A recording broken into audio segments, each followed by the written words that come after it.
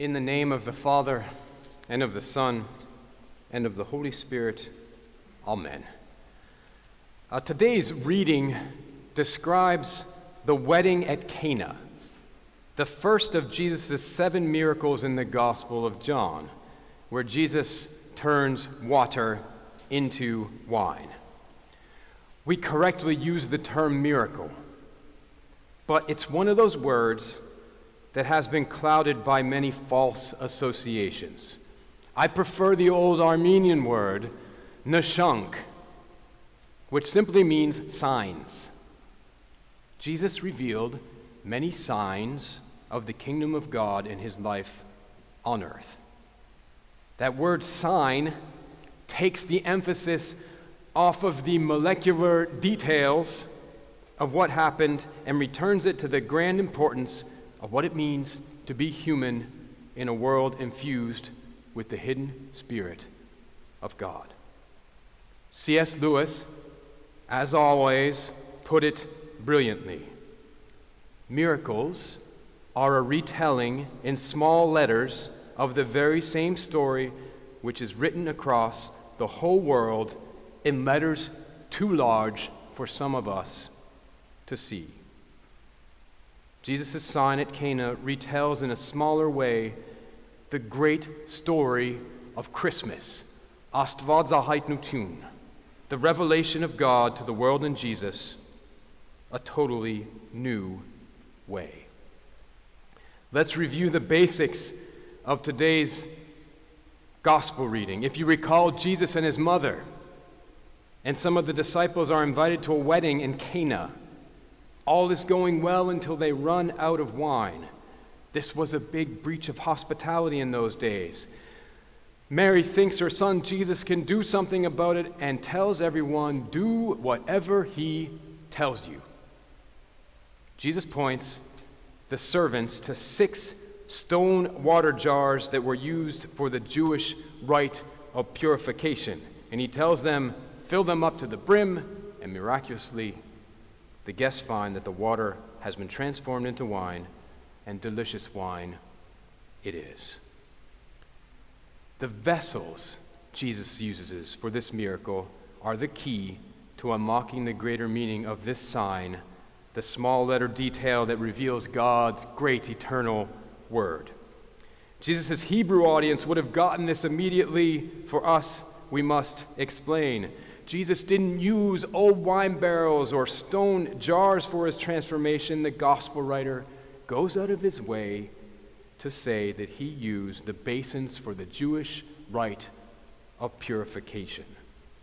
These basins allowed the guests to wash themselves and become ritually pure before God and their fellow brothers and sisters.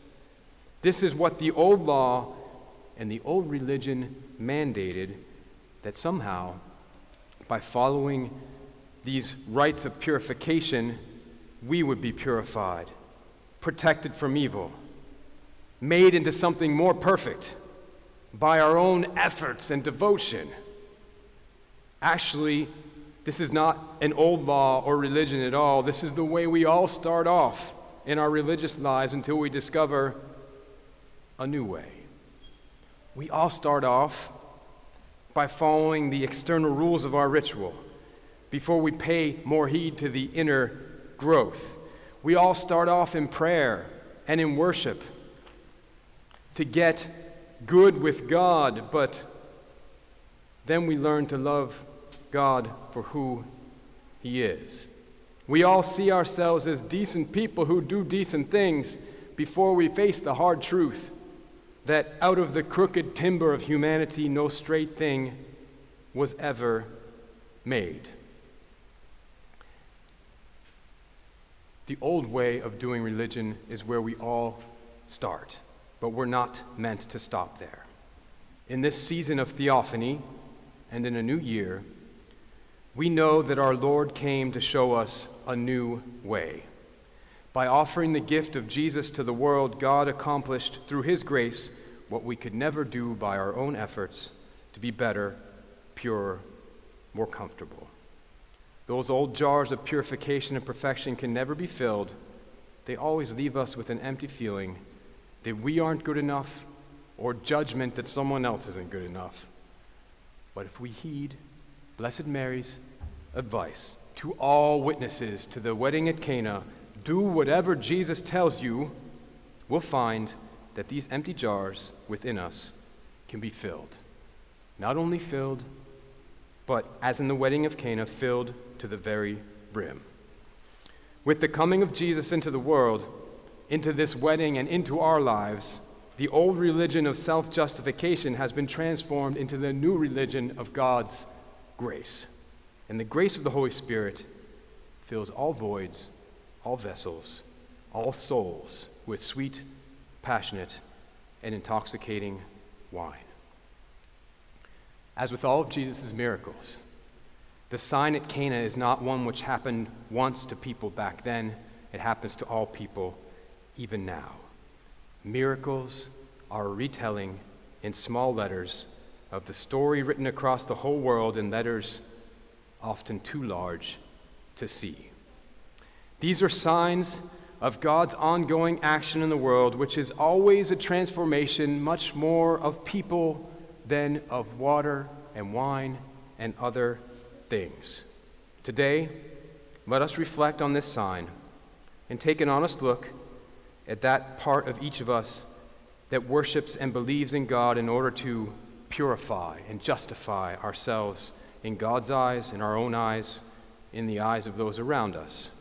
We all have those old jars within us, and it's part of who we are.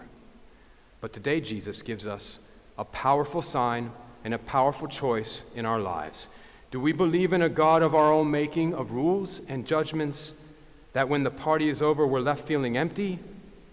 Or do we believe in a God whose love transforms everything it touches, that when the party is over, we are filled to the brim with the sweet taste of His Holy Spirit, now and always, and unto the ages of ages. Amen.